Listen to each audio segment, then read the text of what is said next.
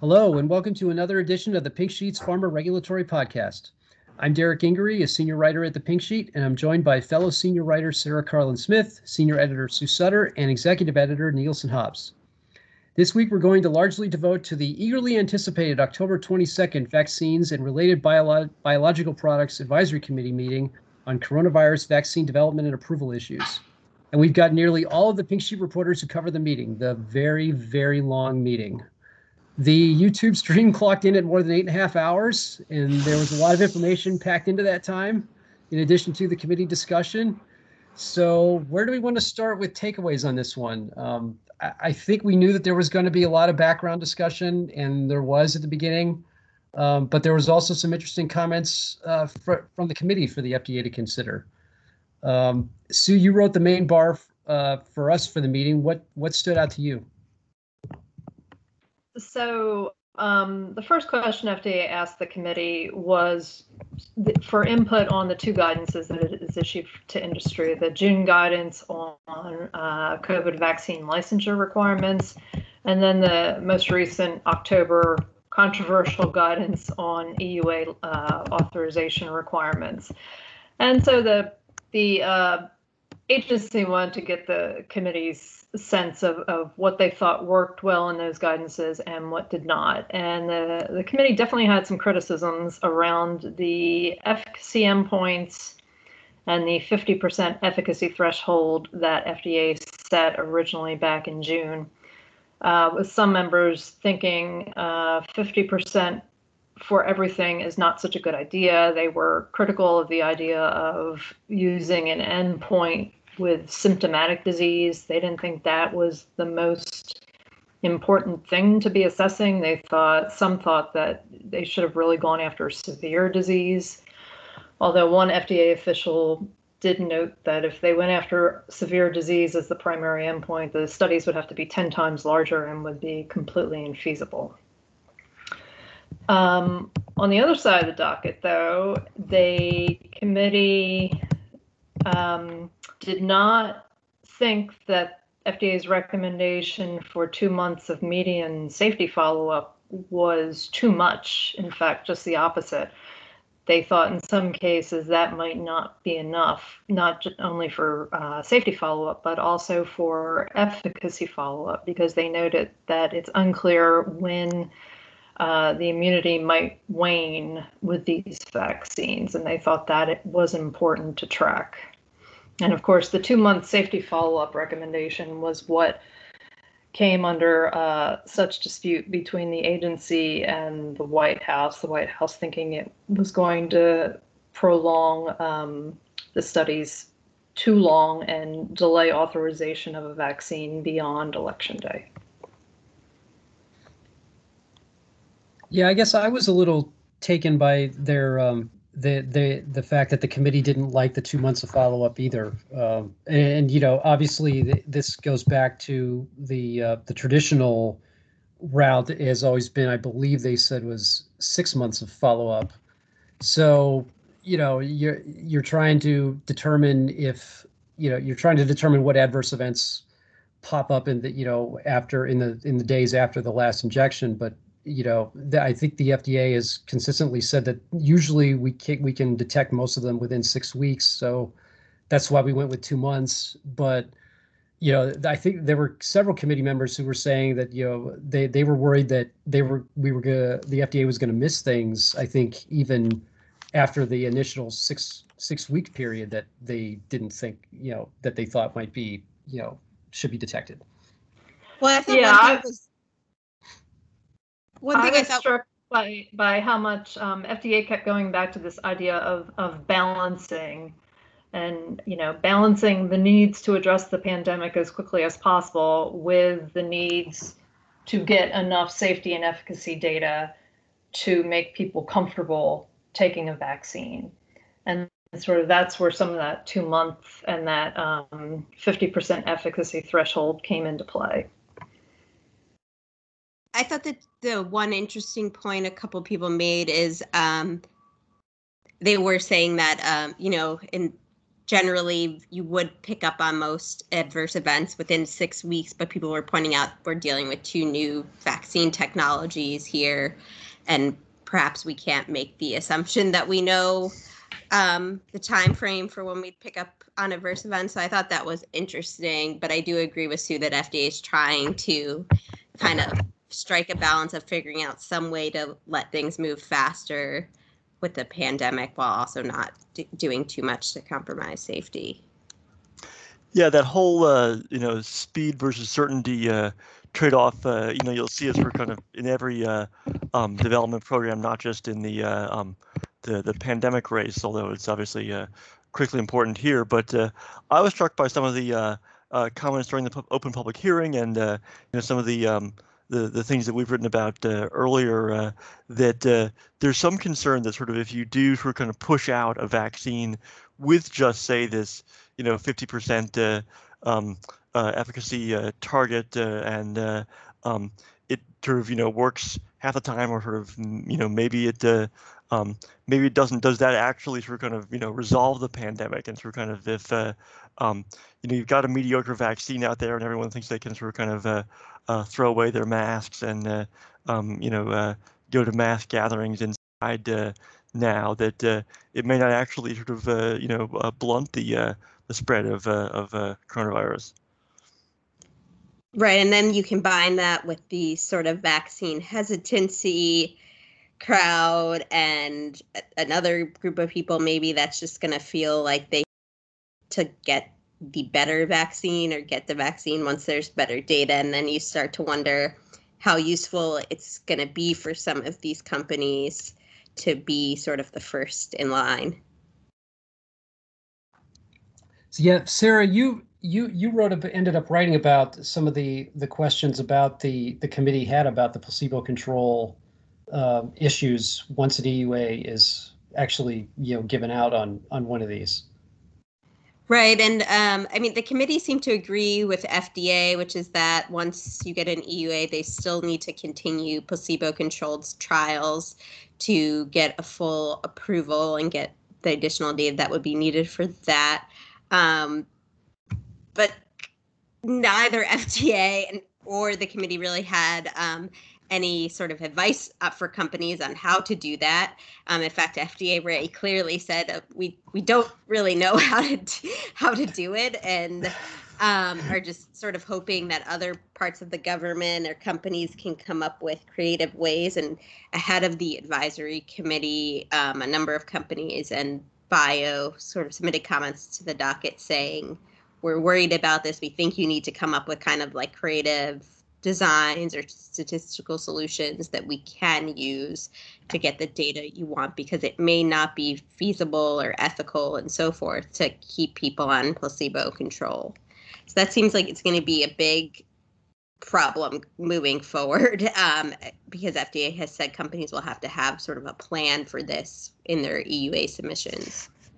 And it was an interesting little it wasn't like an argument like where they were yelling at each other, but there was definitely a disagreement between what FDA was saying and what some of the committee members thought was feasible. Because the FDA was talking about, it's like we see no ethical issues with keeping people on placebo after a vaccine's available. And there was a lot of discussion about, can informed consent, be maintained, and can it be done so that can be maintained? And the committee didn't seem to think that was kind of the either realistic or even feasible going forward.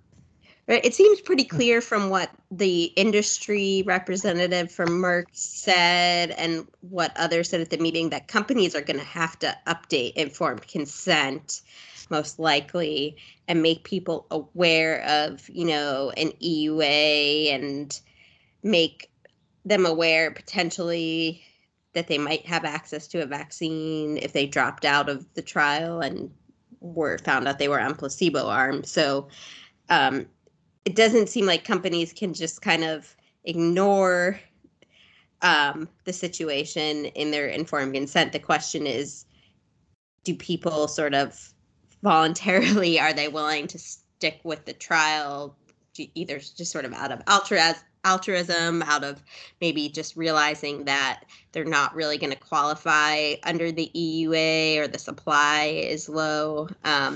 The Merck representative did say that companies have experience doing placebo-controlled trials of vaccines once there's approved products for a certain area. So it'd be interesting to hear more from Merck as to how they've done that in the past in terms of recruitment and retention. Yeah, Merck is a little bit behind sort of kind of the first wave in terms of getting its coronavirus potential vaccines into studies. So it'll be, they will feel this acutely, I guess, if there are sort of kind of, EUA'd products or even perhaps fully approved products by the time that Merck is able to start its large-scale studies. I was struck by just how sort of kind of routine this fight feels, for kind of that industry thinks that the agency's being overly prescriptive, and sort of kind of FDA is sticking to an important principle, but not sort of kind of offering sort of a clear path that everyone can follow. And it's almost refreshing to have this kind of fight after we saw the political drama of sort of even releasing the guidance, in which sort of kind of it felt like, sort of at least sort of publicly, industry was very much behind the idea of releasing this guidance. And now that it's out, they have their routine disagreements with the agency about sort of kind of how to frame studies. So that's sort of, I would say, sort of this is a massively important drug development issue, and sort of kind of not sort of not run of the mill in that sense, but it's sort of kind of it's back to usual in terms of sort of kind of how agency and industry are sort of interacting on this issue, at least from that perspective. I was also struck by one FDA official commented that the vaccine sponsors who are now in phase 3, they have no obligation to give an EUA vaccine to those who receive placebo in their trials. They have not promised to do this, and they're not required to do this. And that sort of flies in the face of what the National Academy of Medicine has said, as Sarah pointed out in her excellent story this morning. The National Academy really prioritized those placebo patients in the clinical trials to receive a vaccine once it is authorized. Yeah, I mean, this goes back to, maintaining, FDA wants the trials maintained with, as with a placebo control as long as possible, because there's no other easy way to get the kind of data that they're going to need. And they expect to go, all of these candidates to go to full BLA approval, and you're not going to be able to do that and hit the marks that they need to hit to get to a full BLA if you just stop the trial at the issuance of an EUA. There was one interesting point in the advisory committee where one of the panel advisory committee members talked about how there seems to be some assumption the initial EUA might be for healthcare workers, and her assumption was, well, there's probably only very few healthcare workers in the study, so you don't have to worry about them, being qualified to get the vaccine under EUA, so people will stay under placebo. And that seems like a strange assumption, because FDA is not going to want to clear something for a population which hasn't been rather significantly studied in the trial. I don't think we're going to get an EUA that doesn't match up with the populations in the trial to some degree. That doesn't mean that every population that was studied in the trial is going to be eligible for the initial EUA, but the EUA has to match up somewhat significantly with the data companies are going to get. Or, I mean, what was the point of conducting the trial in the first place? Well, yeah, that would also suggest FDA is clearing a vaccine based upon an individual's occupation, which I don't think they've ever done that for a product. Well, right. I mean, how would you do that with age? I mean, age is a huge huge question mark with these vaccines. You have healthcare workers that fill the gamut, from 18 all the way up to older than 65. I mean, I don't know how you could do that. Right. Perhaps like the CDC's Advisory Committee on Immunization Practices, which will have a decent say in kind of who gets the vaccines.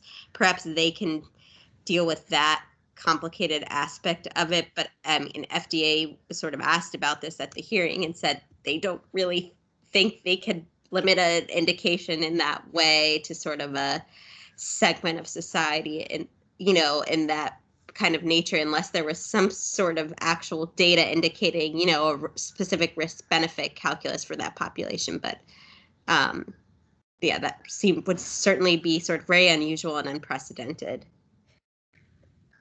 And of course, all of this leads into the big elephant in the room, which is vaccine confidence, and mainly the problems in the U.S., which was another issue that was discussed during this meeting. Interestingly, seems to be a belief now that some people will refuse the early vaccines that are approved because they believe a better one is coming later. This phenomenon known as patient warehousing, it could threaten uptake as the government pushes to vaccinate as many as possible as quickly as possible. And I didn't even realize it until I started looking back at the schedule of the phase 3 trials. But there is an obvious example here. I mean, Pfizer and Moderna's vaccines are the first in line and are expected to be the first to get their EUAs, but they require 2 shots a few weeks apart. And we heard during the meeting the logistical challenge they're going to have, making sure not only everyone gets their 2 shots, they get the 2 shots of the same product that they're supposed to get, which is going to involve the patients getting a card that they have to bring back several weeks later, which I'm not sure how well that's going to go. But one of the vaccines that's next in line is from J&J, and that's only 1 shot. So you realistically could get a lot of people that say, I don't want the first one. I'm going to wait for the single shot vaccine in a couple months, which is supposed to be due in the first quarter. So, I mean, do you all think this could realistically hinder vaccination efforts? I mean, would you wait for 1 shot if you could, if they said you can have the 2-shot vaccine now? I don't think I would, and I think the that concern maybe is we're kind of overstating the case, unless there's some real efficacy shown in the J&J or another single shot case. I think obviously sort of kind of the government commentators at the advisory committee seem to think it was a real concern based on what they've been seeing and hearing out there. But my sense from at least the on the drug side is that patient warehousing is sort of kind of highly informed patients who sort of kind of know what the pipeline looks like, and sort of kind of make a decision with their physician on that. And I think those folks are probably sort of less concerned about sort of kind of 2 shots if they feel like they can sort of kind of get some protection sort of kind of well in advance of a single shot. But again, that's just sort of kind of my my opinion. I'm struck by how there does seem to be this sort of kind of third category of hesitancy now. There's sort of kind of people that don't like vaccines because of their vaccines. There are people that are worried about COVID vaccines because of Trump, and now there are people that are cautious of COVID vaccines because they see something even better on the horizon. But how about you, Sarah and Sue? Would you go twice, or do you want to wait for a single shot?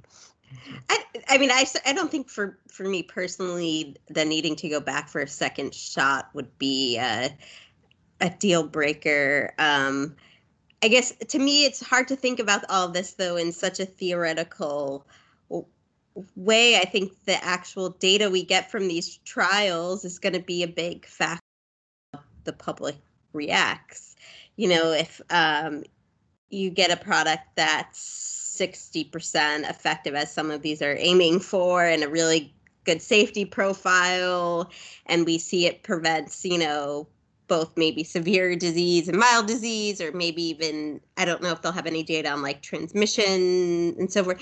I mean, I just think, to me, and now I'm not sure the general public is going to look at the nitty gritty information, but it's just hard for me to make assumptions about how people react until we see, what kind of quality product we're dealing with.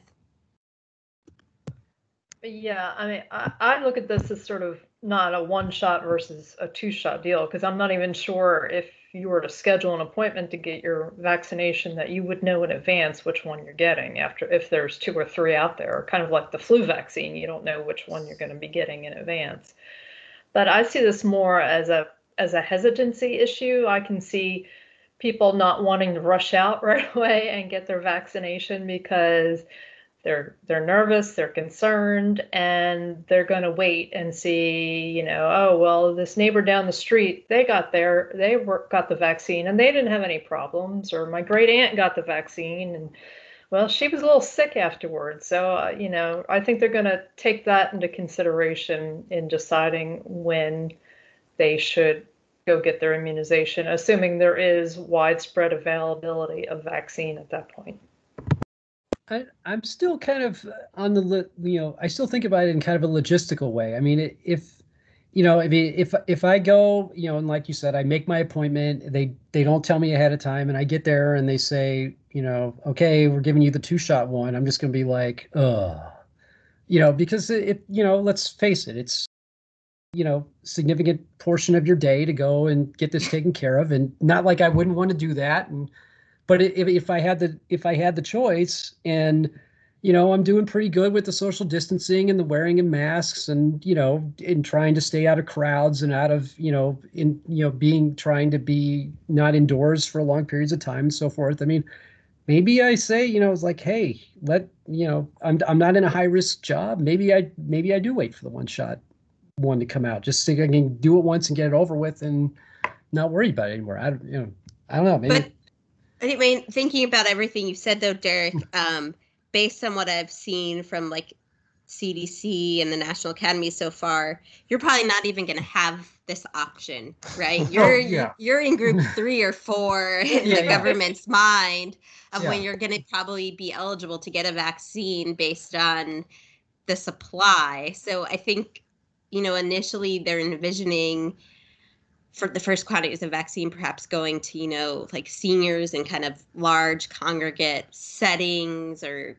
again, healthcare workers working in those types of facilities or in hospitals and so forth. So I'm not sure as many people are going to have a choice initially as we think. And this, again, it's just going to make it all that more annoying when, like, a year from now, I go and get my vaccine and they say, you got to come back for round number 2.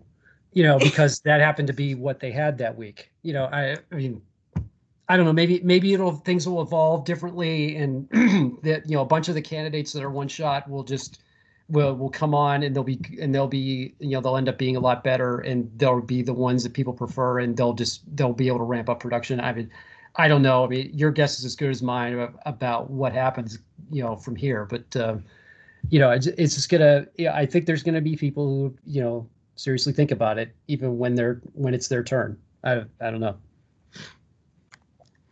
So, final issue I wanted to get at on the VRBPAC meeting was, we have been talking about this for months. Stakeholders have been anticipating this meeting for months and months, because it was going to be one of the first times that outside people got to talk about, in a public setting, the FDA's decisions on vaccine development.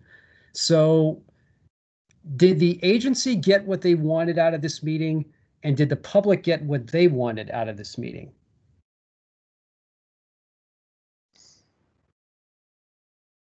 Don't all jump at once. I'd be curious to know, like, I mean, it's hard for me to imagine like an average person just sort of curious about vaccine development watched any good chunk of this meeting. It's certainly not designed for somebody that's not kind of familiar with this to really watch it and appreciate it. In terms of how I've seen some of like the mainstream media news coverage of it, I mean, it seems like you could get a sense, though, that the meeting did lead to transparency and clear, thoughtful criticism and critiques of FDA's standards that may impact how the vaccine process and approval process works moving forward. So perhaps there's some reassurance there from the public, that people are thinking about this very critically and carefully and not just making rush decisions. So I think that probably is a good thing. Although, again, I just think like it'll be a lot more meaningful and impactful when a committee is actually dealing with actual applications at hand. In terms of FDA, I think they got, a decent amount of advice. The question is, do they almost get more than they bargained for? Because there was a decent amount of, critique of the guidance. And what do they do now? Because companies have already been sort of working off of this guidance, and many of them can't really change course at this point.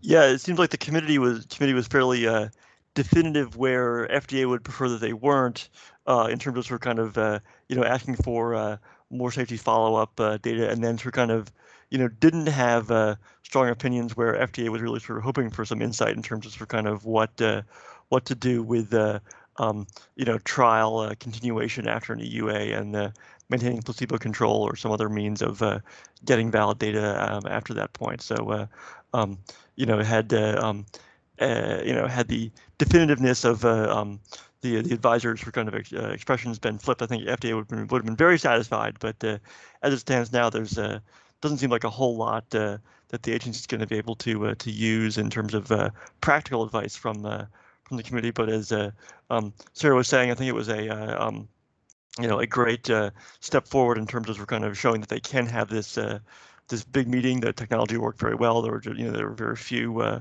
bobbles, so it does set up a good template for handling a committee meeting about an actual product. It also gave FDA a pretty prominent stage for highlighting and emphasizing that its decision making is going to be science-based, and also that to sort of downplay the word rushed. I think they said, somebody used the term expedited but not rushed.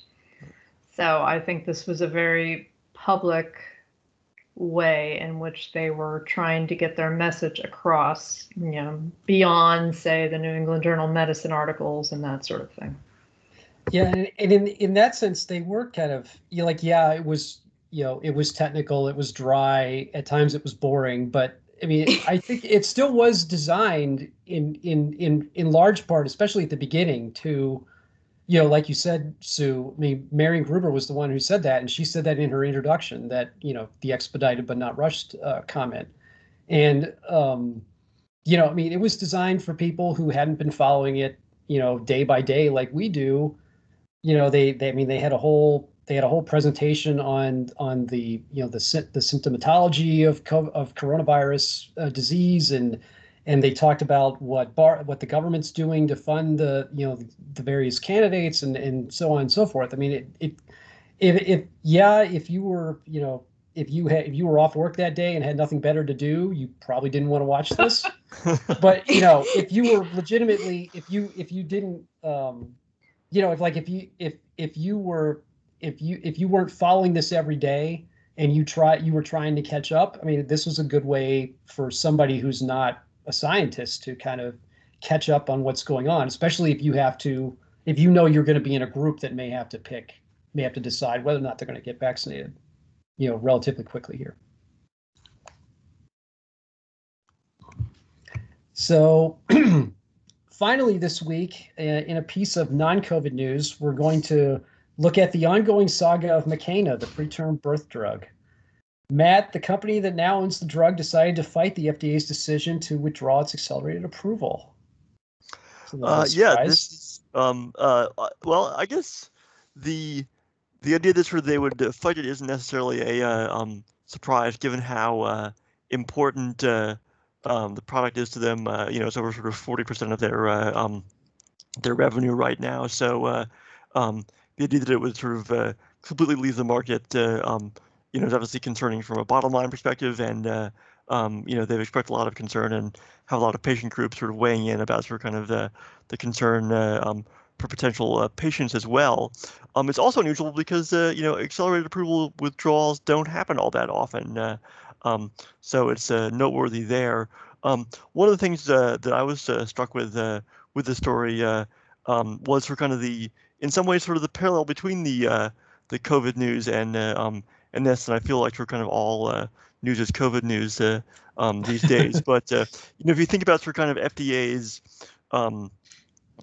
competing desires when it sort of does an accelerated approval, is they see this preliminary data that sort of looks very promising. They want to get the product out there to patients. Obviously, in the Makena case, there was just sort of this whole issue of sort of kind of the compounded product having already been available, and concerns about quality and safety of that compounded product. So, but if you think about sort of the EUAs with the COVID vaccine, they're talking about sort of kind of, once that EUA is out there, how do you keep gathering the data to make sure that you were right about your either EUA or your accelerated approval? And it seems like Makena sort of kind of fell victim to this idea that you really need to have your confirmatory trial well underway before sort of kind of you start commercial marketing of the product under one of these expedited mechanisms, because the confirmatory trial they did just didn't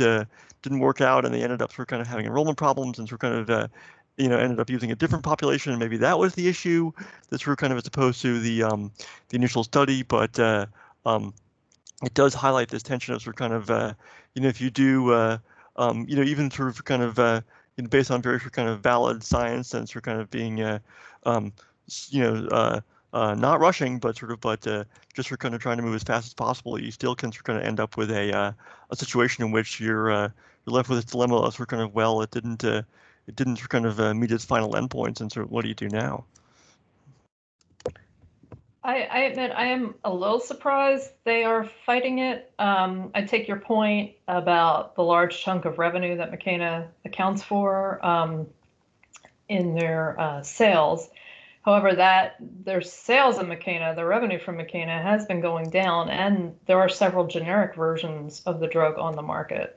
So they're fighting to keep a drug on the market as well as its generic competition. I think they can really leverage the concerns about compounded products, although it seems like the compounded products would probably disappear if Makena were taken off the market, because that's sort of what FDA has indicated. But I also think they can leverage the patient community concerns, as well as the concerns of some of the professional groups like the Society for Maternal Fetal Health and ACOG, who sort of are still kind of standing by their guidelines in terms of, you may want to consider Makena for this use. I just questioned whether AMOG appreciates how much work and resources are involved in fighting an accelerated approval withdrawal. I covered the Avastin withdrawal back in 2010, 2011, and that was an 11-month saga, and that was just for one indication. But I can't even imagine how much money Genentech spent trying to fight that. And in the end, they were unsuccessful. Yeah, the sponsor certainly has enough confidence to sort of kind of to appeal, but not enough confidence to do another trial. Obviously, we're talking about sort of kind of having the product on the market sort of complicates the other trial. But I feel that they've probably sort of kind of run the numbers in terms of sort of kind of how much sort of kind of legal and consulting fees they'll have to put out to sort of kind of to stretch this out. And even if they are unsuccessful, and I suspect they will be unsuccessful, that they'll get many more months of marketing out of it, and that's a lot of revenue for them. Not to sort of dismiss the genuine concerns about sort of kind of patients' access to this preterm birth drug, which there's no other alternative to. So that's I'm sure a legitimate concern as well. Just to be clear, I mean, the process here involves it's not just an actual physical hearing where they argue back and forth. There's also briefings, ahead of time, and there's other decisions that are made in advance of that. Is that right?